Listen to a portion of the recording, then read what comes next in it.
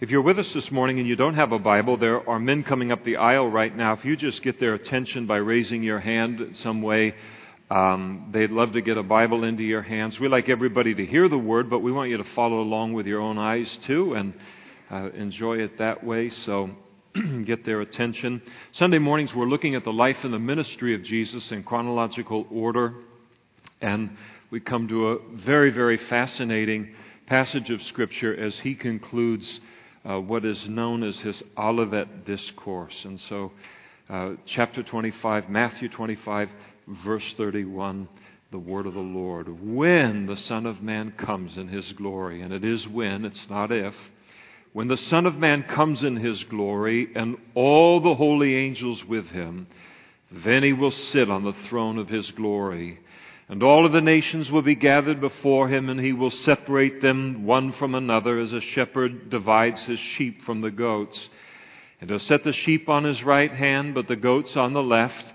And then the king will say to those on his right hand, "Come, you blessed of my Father, inherit the kingdom prepared for you from the foundation of the world. For I was hungry, and you gave me food. I was thirsty, and you gave me drink. I was a stranger, and you took me in. I was naked, and you clothed me. I was sick, and you visited me. I was in prison, and you came to me." And then the righteous will answer him, saying, "Lord, when did we see you hungry and feed you, or thirsty and give you drink? When did we see you a stranger and take you in, or naked and clothe you? And when did we see you sick or in prison and come to you?" And the king will answer and say to them, "Assuredly I say to you, inasmuch as you did it to one of the least of these my brethren, you did it to me." And then he will also say to those on his left hand, "Depart from me, you cursed, into the everlasting fire prepared for the devil and his angels. For I was hungry, and you gave me no food. I was thirsty, you gave me no drink. I was a stranger, you did not take me in, naked, and you did not clothe me, sick and in prison, and you did not visit me." And then they will answer him, saying, "Lord, when did we see you hungry or thirsty or a stranger or naked or sick or in prison and did not minister to you?" And he will answer them, saying, "Verily, verily, I say to you, inasmuch as you did not do it to one of the least of these, you did not do it to me. And these will go away into everlasting punishment, but the righteous into eternal life." Let's pray together. Lord, we thank you for your word. We think about the privilege that it is to be able to turn to it, to be able to be given history in advance, and to make the decisions in our life ahead of time, so that we can be on the right side of your history. We thank you, Lord, for your voice and for your truth. We thank you for an alternative to the so-called wisdom of this world and man, even our own wisdom, Lord. We're thankful and happy to be in the truth. And we turn now to your word, Lord, recognizing this to be your voice and your instruction to us. And we pray that you would take it off of the printed page by your Holy Spirit, and that you would speak it right into our lives in a way that you know each one of us needs to hear from you today. Thank you that you're a speaking God, Lord. We come to you as a hearing people today. Tell us what we need to hear from your throne today, and we ask it in Jesus' name. Amen. Please be seated. Jesus, in this section of Scripture, now closes his Olivet Discourse, a teaching that he gave and was named for the location that he gave it from, and that is the Mount of Olives. The Olivet Discourse is the second longest teaching of Jesus recorded in the Scriptures. And he gave this discourse in response to two questions that were asked of him by his disciples way back in chapter 24, verse 3, where they asked him and said, "Tell us, when will these things be, and what will be the sign of your coming and the end of the age?" And in this final portion of Jesus' sermon, Jesus Jesus' answer to those questions, he reveals several things to us. Notice in verse 31, first, that Jesus declares that he will come to this world again. And this great event is known as the second coming. It occurs immediately after the 7-year tribulation period, the tribulation period occurring after the rapture of the church. The tribulation period is a period in which God pours his righteous indignation and his wrath out upon the wickedness of man and upon a Christ-rejecting world. Jesus will then return from heaven to this earth, and he's going to make his way to touch down on the Mount of Olives, the Bible tells us. He will make his way from heaven to the Mount of Olives by way of the Valley of Megiddo, or the Jezreel Valley, in order to engage in one of the most famous future battles in history, and that is the Battle of Armageddon. As he comes and makes his ascension from heaven once again to the earth, makes his way to Jerusalem, to the Mount of Olives on the east side of Jerusalem, he goes by way of Megiddo, that valley, and there'll be 3 great armies that will be assembled together there under the influence of 3 great demonic spirits. They come into the valley, interestingly enough, intent upon fighting one another and destroying one another. But as Jesus appears, their rebellion and their wrath against him is so great that they turn from their hatred of one another, and they turn all of their military focus on Jesus. The battle isn't really much of a battle. It isn't some long struggle. It's over very quickly. Something comes out of Jesus' mouth, something that he says. This Jesus, who is able to speak all that is created into creation just by his word, he says something, and instantaneously that valley is turned into a 164-mile-long graveyard. All of them are dead.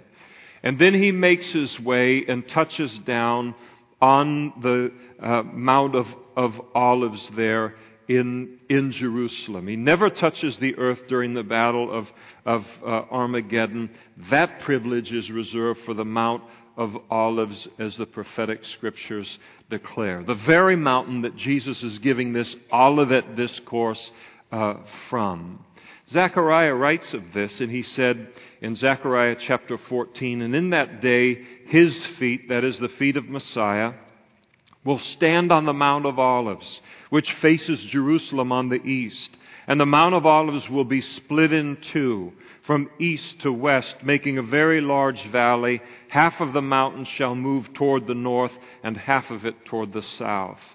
It has been my privilege through the years to stand on the Mount of Olives a number of times. And there are many things that go through my mind because so much happened on the Mount of Olives biblically.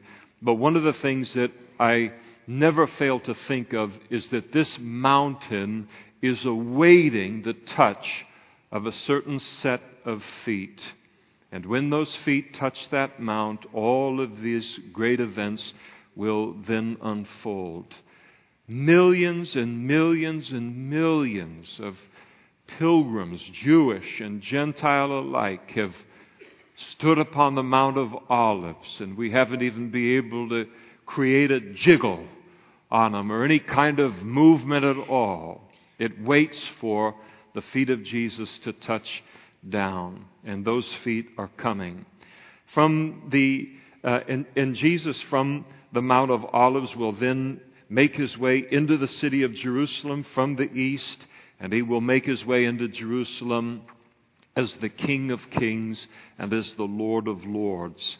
Notice in verse 31 that Jesus further declared that the second coming, his second coming, is not going to be like his first coming, where he came quietly into the world as a baby born in Bethlehem, but that at his second coming, he's going to be accompanied by all of his holy angels. Jesus' second coming is going to be breathtaking. It's going to be stunning. It's going to be unbelievably awesome to watch His return at His second coming. And this time there won't be any manger, no swaddling clothes. There won't be any crown of thorns. There won't be any scourging. There'll be no blasphemies of men, no spit placed upon Him, no nails through His hands and His feet, no crucifixion, no death, none of those things that will happen. You will have Jesus in all of His eternal glory. Peter, James, and John, when in the course of Jesus' 3.5 years of public ministry, they went up on a mount that became named after the event that occurred there, the Mount of Transfiguration. And as James, Peter, and John are on that mountain with Jesus, we're told that Moses and Elijah appeared on the mountain with Jesus, and Jesus was transfigured into His eternal glory. I mean, it's spectacular. And Peter kind of awakens from some kind of a condition, and he sees it, and he does what a lot of us do when we're a little confused and we don't know what to say. We begin talking. There's the old saying, when you can't improve on silence, don't. And he comes in and he starts to say crazy things, but he's so overwhelmed at Jesus in His glory. He said, let us build 3 tabernacles here, one for Moses, one for Elijah, one for you. I think of Isaiah and Isaiah chapter 6. Isaiah, one of the greatest prophets of the Old Testament. And he sees none other than Jesus in Isaiah chapter 6 in the vision of the Lord. We know that from John's Gospel. And when he sees Jesus in His eternal glory, he declares, in the year that King Uzziah died, I saw the Lord sitting on a throne, high and lifted up, and the train of His robe filled the temple. And above it stood seraphim, and each one had 6 wings. And with 2 He covered His face, and with 2 He covered His feet, and with 2 He flew. And one cried to another and said, Holy, holy, holy is the Lord of hosts. The whole earth is filled with His glory. And the posts of the door were shaken by the voice of Him who cried out, and the house was filled with smoke. And Isaiah said, and so said I, woe is me, for I am undone, because I am a man of unclean lips, and I dwell among a people of unclean lips, for my eyes have seen the King, the Lord of hosts. I think of the Apostle John, the youngest of the 12 apostles, had a tremendously close and intimate personal relationship with Jesus. Heard everything that Jesus said in the 3.5 years He was with them. Heard all of the teaching, saw all of the miracles that He saw. Heard every time Jesus sighed. Saw every time that Jesus cried. When they would sit and they would eat, it would be John who would come and have really the place of honor closest to Jesus. That's the place that he wanted, assured of Jesus' love for him and great in his own love for Jesus. And yet in the book of Revelation, when he is taken into heaven, whether physically or by vision, we don't know. But he sees this Jesus that he was so comfortable with on that kind of a level and so approachable. And he now sees Jesus in the greatness of His glory. And he declares there in Revelation chapter 1, Then I turned to see the voice of Him who spoke with me. And having turned, I saw 7 golden lampstands. And in the midst of the 7 lampstands, one like the Son of Man, clothed with a garment down to his feet, girded about the chest with a golden band. His head and his hair were white like wool, as white as snow, and his eyes as a flame of fire. His feet were like fine brass, as if refined in a furnace, and his voice like the sound of many waters. And he had in his right hand 7 stars. Out of his mouth went a sharp 2-edged sword, and his countenance was like the sun shining in its strength. And when I saw him, I fell down as dead. That's the Jesus that's coming back. At his second coming, we're told, by none other than Jesus himself, that he's going to be accompanied by all his holy angels. All of the angelic beings are going to come back with him, as we will at his second coming. It's a very interesting study to do a study of angels in the Bible. My favorite study of them is to look in the book of Revelation. You have angels that are so large that they're able to put 1 foot on a continent of land in the world, and then 1 foot upon the sea, and have the water be equally stable for them. Angels that can stand inside upon the very heat of the sun and be completely unaffected by it. The description of the angels in the Bible is absolutely awesome, and they're all coming with him. Sometimes people say, well, God, if you're real, would you make an angel appear in my room? You better have either excellent health or a very, very good medical plan. Because if they showed up, it would be as great a test as they could ever put on your heart or on your mental sanity. They are so awesome, these beings. And they're going to come back with Jesus. And we're going to come back with him also and return with him at his second coming. And I think our buttons are going to be busting over our pride in our Savior. That's my dad right there. What do you think about that? It's going to be a wonderful experience. Notice in verse 31 that Jesus is going to sit on a throne. That is, he's going to rule on this very earth for 1,000 years. It's known as the millennial reign, or the 1,000-year reign of Christ. But a throne also speaks of judgment. And before that reign begins formally, a great judgment and a great separation is going to take place. We're told in verses 32 and 33. At the end of the great tribulation period, every person in the world, out of every nation, will be brought before Jesus as he sits on a throne in order to be judged by him. These people are those who have survived the great tribulation period, and they are still living on the earth at the time of Jesus' second coming. What is described here is not the white throne judgment that's described in Revelation chapter 21, which occurs at the end of the 1,000-year reign. This occurs at the beginning of the 1,000-year reign of Christ. The white throne judgment only involves the lost, those whose names are not written in the book of life because of their unwillingness to put their faith in Christ. The progression goes like this. The rapture of the church, a 7-year period of tribulation, Jesus' second coming, this judgment, then a 1,000-year reign of Christ, the white throne judgment, and then a new heavens and a new earth, and then on into eternity. That's what the Bible describes as the future history of the world. Jesus, we're told here, is going to personally divide all of these folks into 2 groups, and 2 groups alone, only 2 groups.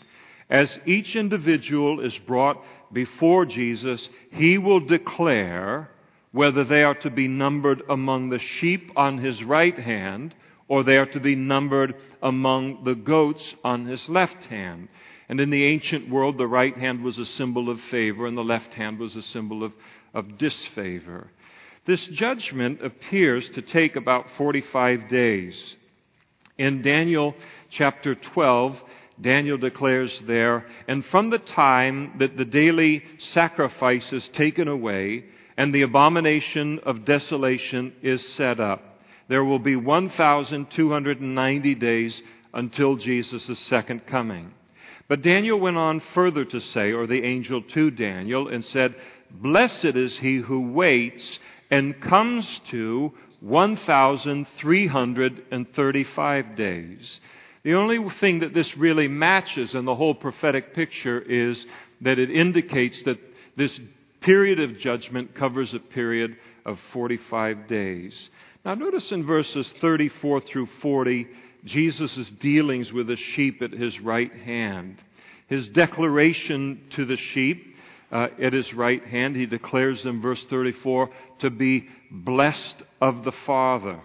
He invites them, verse 34, to inherit the kingdom prepared for them from the foundation of the earth. He gives the reason for this blessing in where he says in verse 35, because they had fed Jesus when he was hungry. They had given him a drink when he was thirsty. When he was a stranger, they had taken him in. When he was naked, they had clothed him. When he was sick, they visited him. When he was in prison, they had visited him. And then notice in verses 37 through 39, their confusion over all of this and the question that they raise to him in all of this. Jesus had not been physically present on the earth during the 7-year tribulation period. He just wasn't there. Jesus will have been in heaven during that entire period, so they don't understand how they could have done all these things for him when he was never present for the 7 years. And Jesus' answer is given in verse 40, and he declares, assuredly or verily, verily, I say to you, inasmuch as you did it to one of the least of these my brethren, you did it to me. Now, during the tribulation period, each of these people had done these acts of kindness to Jesus' brethren. And in doing these acts of kindness to Jesus' brethren, he received it as if they had personally done it for him. So they're being rewarded for their acts of kindness toward these people. Which, of course, then raises the question of who in the world are these people that Jesus refers to as my brethren? And Jesus' brethren most certainly refers to the Jews. During the Great Tribulation period, the Antichrist is going to be set on the extermination of the Jews. Hitler attempted to accomplish it in Europe. The Antichrist will attempt an extermination of the Jews worldwide. And so he will take all of his powers, which are considerable, all of the resources that he will have at that time, and he will make, for a time, the great focus of that military, the police forces, the intelligence, all those things to track down Jews and to destroy them. But many Jews will put their faith in Jesus after the abomination that causes desolation. After the Antichrist, at the halfway point of the tribulation period, goes into the rebuilt temple, into the Holy of Holies, he sits down, declares to the world that he is God, and then further demands that he be worshipped as God. The Jews will immediately recognize that they have been a sucker in identifying the Antichrist as the Messiah, that they've been deceived by that. And as Jesus warned them, run for your lives out of the city of Jerusalem because of the persecution that the Antichrist would mount up against them. And so all through this through the tribulation period, you're going to have the 144,000 Jews that are specially protected by God who will be preaching to the Jews that Jesus is the Messiah. It's not this Antichrist guy. Jesus is the Messiah. The two great witnesses that witnessed for 3.5 years of the tribulation period. We know one of them is Elijah. We don't know who the other one is. My guess is that it's Moses. Imagine having Moses and Elijah for 3.5 years, resurrected, speaking, representing the law and the prophets to the Jews for 3.5 years, that Jesus is the Messiah, that He is the Christ. And when they realize that the Antichrist has deceived them, all of this evangelism and all of this preaching of the gospel and pointing people to Christ that occurs through all of these witnesses and others, the light will go on and they will put their faith in great numbers in Jesus. And so this is what is going to happen to them during that period. As they're hunted by the Antichrist, as crushing persecution that he's going to bring against them, which will include a Gentile population that will gladly align with the Antichrist in a persecution of the Jews. And further, the Jews, these believing Jews, will not take the mark of the beast, which means they can't buy, they can't sell. It will make it extraordinarily difficult for them to sustain themselves. And so their survival is going to depend upon the care of Gentiles who have also come to Christ during the tribulation period. And these sheep are those Gentile Christians who, in the tribulation period, those having come to know the Lord themselves during that period, they're going to have problems enough of their own. They won't be able to buy or sell because they'll refuse to take the mark also. But they will step up because of their faith in Christ. Not in order to earn salvation, but because they already know the Lord. They already love the Lord. And thus they love God's people, whether Jew or Gentile, and they will risk their lives to an even greater degree in order to assist these Jewish brethren in their condition of great vulnerability. The prophet Joel seemed to refer to this judgment and its focus on the Jews, this persecution against the Jews during the tribulation period in Joel chapter 3, verses 1 through 3. Let me read it to you. He said, "For behold, in those days and at that time, I will bring back the captives of Judah and Jerusalem." When the Messiah will do that at the second coming, because they will have been scattered out of the land. "And then I will also," the Lord says, "gather all nations and bring them down to the valley of Jehoshaphat," which is very near Jerusalem, "and I will enter into judgment with them there." And what will the judgment be? "On account of my people," based upon the treatment of the Jews. "My heritage Israel, whom they have scattered among the nations, and they have also divided up my land." All who go into the kingdom age, or the 1,000-year reign of Christ, will be believers in Jesus. There'll be Jewish and Gentile Christians who've come to a faith in Christ during the course of the tribulation period, but have survived the great tribulation. It is very important, related to this passage, to understand that Jesus is not saying in this passage that we can earn our way to heaven by giving needy people in the community that we live in food and water and clothing. And there's a lot of people who take this passage and they try to develop a idea that salvation is on the basis of works, and if you're just a kind enough person and a good enough person, and you help the needy around you, and you visit the sick when they're in the hospitals or they're shut into their homes, or you visit people in the prisons and all, and you do all of these kinds of things, then on the day of judgment, those good works are going to weigh for you, and you'll make your way into heaven. And so that's the attempt that many people make related to the passage, but that is to ignore completely the whole context of Jesus' sermon. And further, it is to ignore the teaching of the entire New Testament in the Bible. In the Gospels, Jesus declared, "For God so loved the world that He gave His only begotten Son, that whoever would feed the hungry and give water to the thirsty," that's not what He said, "that whosoever believeth in Him shall not perish, but have everlasting life."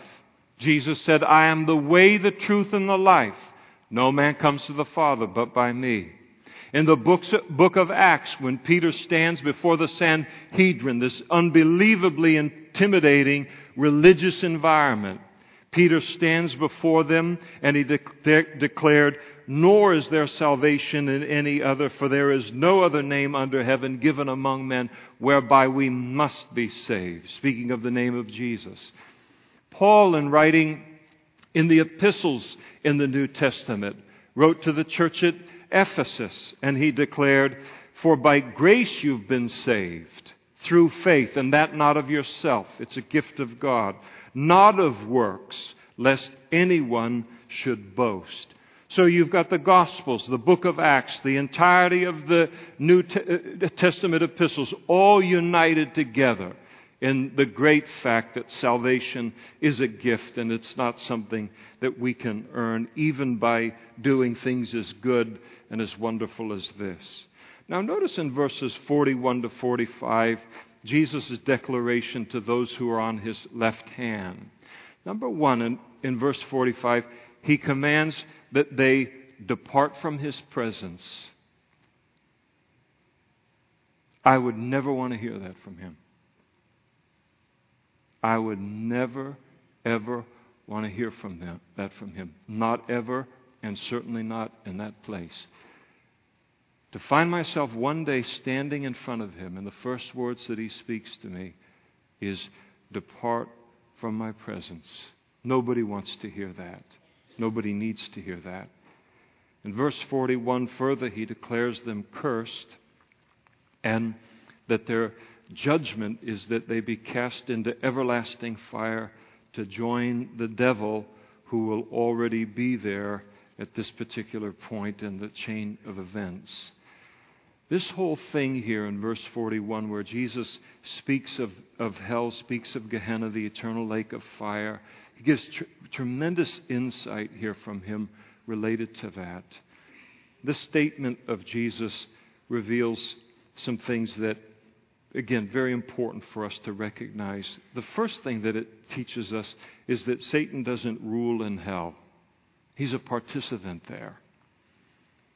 So I'm not saying you can't read The Far Side, the old books on it, or you read cartoons all the time and stuff. There's the devil in hell, and he's got the pitchfork, and he's like bossing everybody around, and he's got like a supervisor's position. It doesn't work that way. In hell, he's a participant.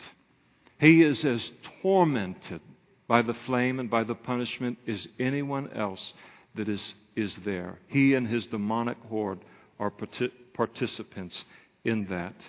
The other thing that's interesting to note is that Jesus tells us that hell was never created for man. It was originally created as a place of judgment for the devil and then the angelic beings that followed him in his rebellion against God. We know them as demons. That's who hell, the eternal lake of fire, was created for, those angelic beings, and for them alone. But the fact of the matter is, if people want nothing to do with God, nothing to do with heaven, nothing to do with righteousness, don't want to be in heaven, don't want God's holiness, don't want His rules, don't want any of those kind of things, and choose to live a life of rebellion against God and commit the greatest act of rebellion that a person can commit against God, and that is to reject His Son, then there's only one alternative to heaven, and that's this place called hell, eternal lake of fire. Nobody is going to want to end up in that place in their right mind. But there are multiple choices there. There is heaven and there is hell. The wonderful thing about it is that there's no reason for anyone to join the devil and those demonic beings, which would make hell hell enough without everything else. I don't want to know any more about the devil, and I'm indwelt by the Holy Spirit. And I don't like what I know about his power and what he can do and how wicked he is and how he comes against and opposes us as Christians. Sometimes people look and say, I just don't like that God of the Bible, that Christian God. I don't know how a God of love could cast somebody into hell. He doesn't do that. Hell was created for the devil and those fallen angels. But if a person doesn't want anything to do with heaven, there's only one other destination for eternity. And each of us, by virtue of what we do with Jesus, we make our eternal destination. We determine that. And Jesus ultimately simply confirms our reservations. He holds us responsible for the decision that we make about where we intend upon spending eternity. You know, if I was sitting in a living room, let's say you were with me, I invited you over to just have dinner and cup of coffee or tea afterwards. So we've enjoyed a fabulous dinner, and we head into the living room, and we've got this roaring fire going on in the fireplace. And we sit down, and you sit in a chair, and I sit in a couch, and it's exactly opposite of the fire. And I'm petting my cat on my lap. I would never have a cat on my lap, but I mean, it serves my purposes. You cat lovers, you'll forgive me in a moment. But if I was sitting there and you were sitting there watching me, and I stood to my feet and I walked over and I threw the cat into the fire, you would rightly, just be shocked at that. But if I'm sitting there on the couch and this cat begins clawing against me, leaps from my lap and thrusts itself in the fire, you'd think, what a stupid cat. Why would it do that to itself? Because it's done it to itself. The choice that it makes. The reason for this, his decree of judgment upon the goats, is given in verses 42 and 43. Because they refused to do what the sheep had done. And so they raised the same question, when did we not do this? When did we not? When did we not? When did we not? And Jesus' answer is the same that he gave to the sheep, only from a negative standpoint in verse 45. And basically what you have here are the survivors of the Great Tribulation who have sympathized with the Antichrist in his persecution of the Jews, supporting his cause in the destruction of the Jews, and doubtless taking the mark of the beast. And all of it is an evidence of their hatred of God, their hatred of God's people, their rejection of Jesus, their rejection of God's servants and the Lord himself. And so essentially what you're looking at here in Jesus' judgment of the goats is you're looking at a war crimes tribunal, or the trial at the end of the war, like happened at World War II, where people that committed these atrocities against the Jews and against other people also during that period were put on trial for the atrocities that they were a part of. And then notice in verse 46, Jesus closed his teaching to the disciples and declared that the end of the age is going to end in judgment. It's going to end in Jesus' judgment. We don't often think of Jesus in his capacity as a judge. We prefer to think of him solely in the capacity of a Savior. But if he cannot be a person's Savior, then he must become their judge. Because he cannot, as much as he loves us, ignore our sin and be God. He can't deny his nature that way.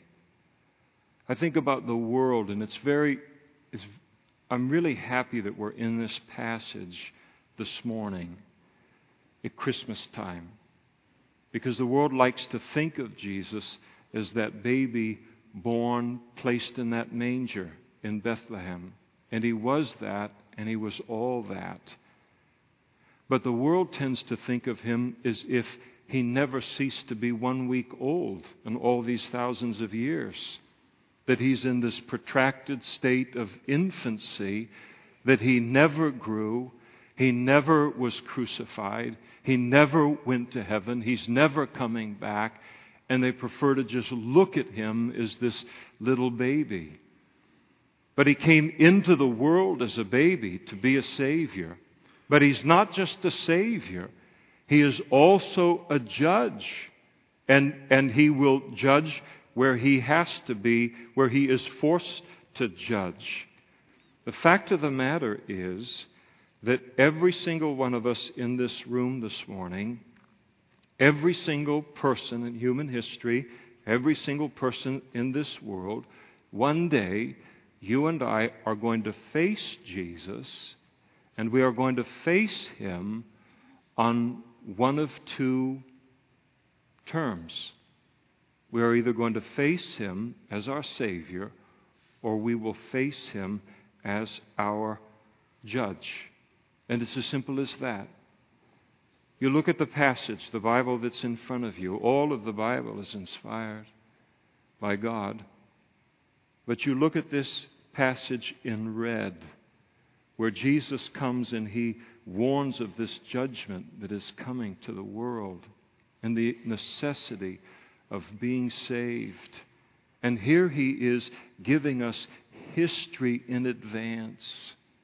He's giving you history in advance, so that when, not if, so that when this event occurs, you can be on the right side of history based upon the decision that you make for Christ today. I can't make that decision for you. I wish I could make it for everyone. Everyone has to make their own decision. But everyone has a right to hear this truth from the mouth of Jesus. What you do with it, what I do with it, that's your business. But you'll be held responsible for what you do with it. And here is Jesus in the greatness of His love, His willingness to come into the world. You think about what He endured in order that we might be forgiven and be saved. It's awesome.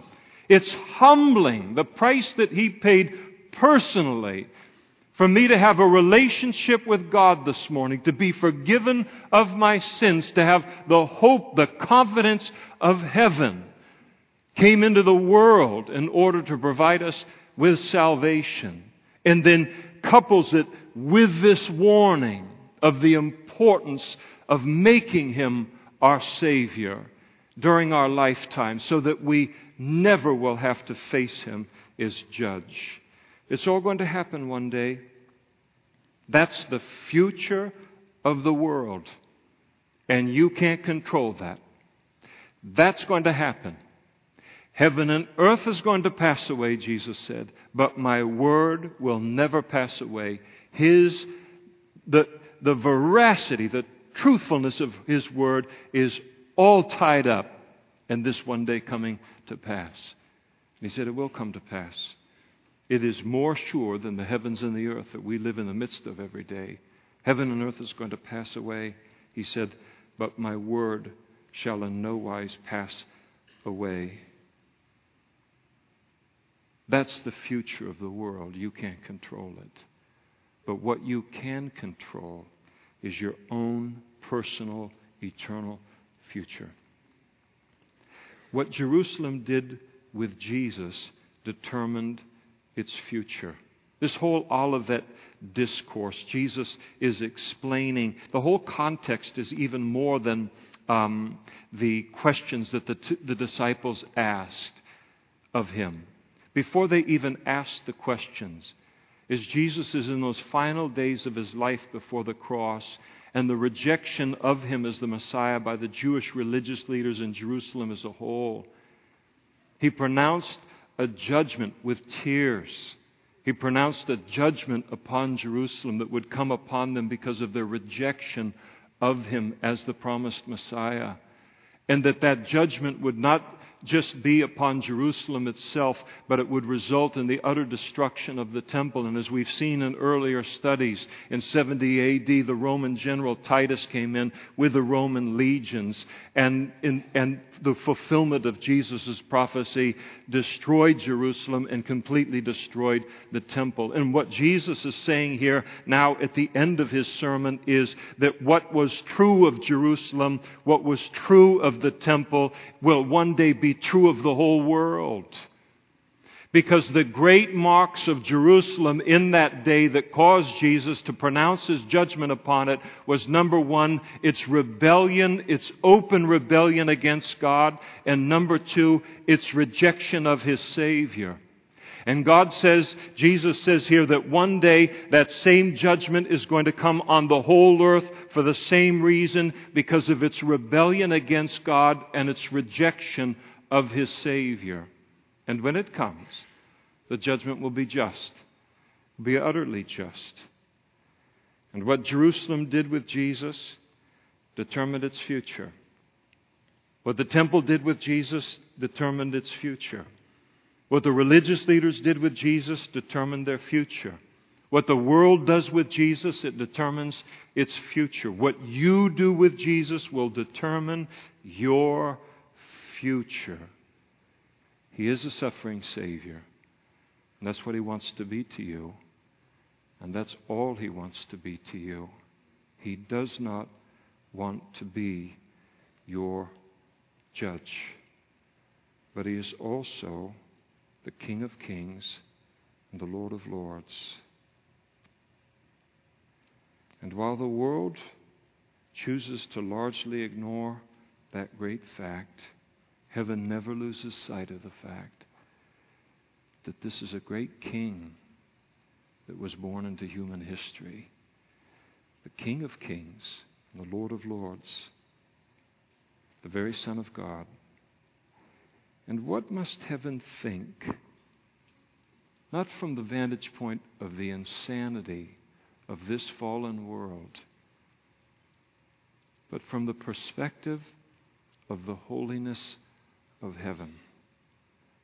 What must heaven think of men and women who reject the Son of God?